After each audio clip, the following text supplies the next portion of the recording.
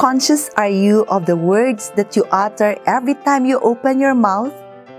Are you aware that the words you speak reveal what is in your heart? Love and blessings to you all. I am Sister Didi Alarcon of the Daughters of St. Paul for today's Gospel Power.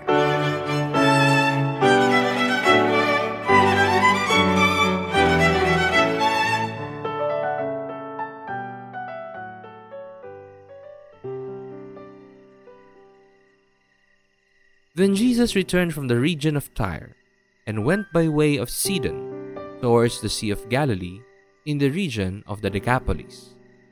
They brought to him a deaf man, who had an impediment in his speech, and they begged him to lay his hands on him.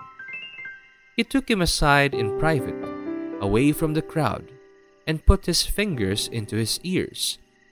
And he spat and touched his tongue. Then, looking up to heaven, he sighed and said to him, Ephphatha, that is, be opened. And immediately his ears were opened, his tongue was released, and he spoke plainly. Then Jesus ordered them to tell no one, but the more he ordered them, the more zealously they proclaimed it. They were astounded beyond measure, saying, He has done everything well. He even makes the deaf to hear, and the mute to speak.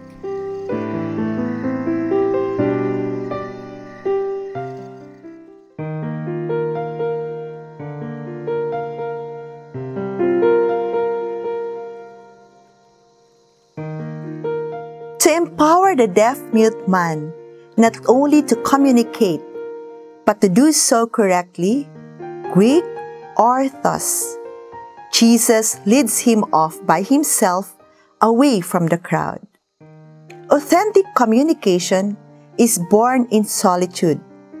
It needs space and time so that a person can quietly connect with the depths of one's being. For it is from the abundance of the heart that the mouth speaks. Jesus creates the necessary space and time for the deaf-mute man by taking him away from the noisy chatter of neighbors and friends. Through intimate gestures and a single word, he unblocks the man's ears and sets his tongue loose. This manner of healing the man has an important message to convey to us who belong to the so-called era and culture of communication. It is not the superabundance of words that constitutes true communication, nor can it arise from a mere compulsion to say something to fill up an uncomfortable silence. In fact, silence, which allows a person to listen to oneself and to others, is the birthplace of any authentic communication.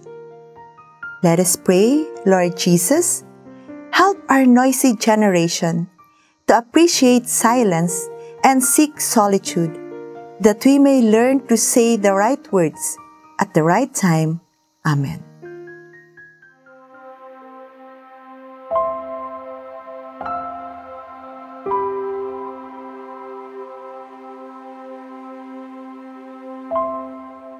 Merciful and compassionate Father, we come to you in our need to seek your protection against the COVID-19 virus that has disturbed and claimed many lives.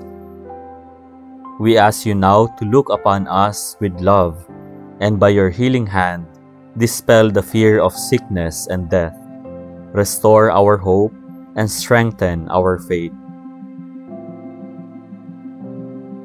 We pray that you guide the people tasked to find cures for this disease and to stem its transmission. We thank you for the vaccines developed, made possible by your guiding hands. Bless our efforts to use these vaccines to end the pandemic in our country.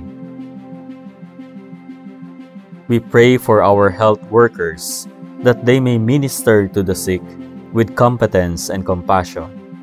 Grant them health in mind and body, strength in their commitment, protection from the disease, We pray for those afflicted. May they be restored to health. Protect those who care for them. Grant eternal rest to those who have died.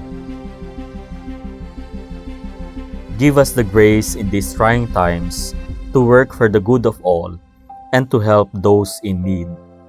May our concern and compassion for each other see us through this crisis and lead us to conversion and holiness. Grant all this through our Lord Jesus Christ, your Son, who lives and reigns with you in the unity of the Holy Spirit, God, forever and ever. Amen. We fly to your protection, O Holy Mother of God. Do not despise our petition in our necessities, but deliver us always from all dangers. O glorious and blessed Virgin. Amen. Our Lady, health of the sick, pray for us. Saint Joseph, pray for us. Saint Raphael the Archangel, pray for us. Saint Roque, pray for us. Saint Lorenzo Ruiz, pray for us. Saint Pedro Calungsod, pray for us.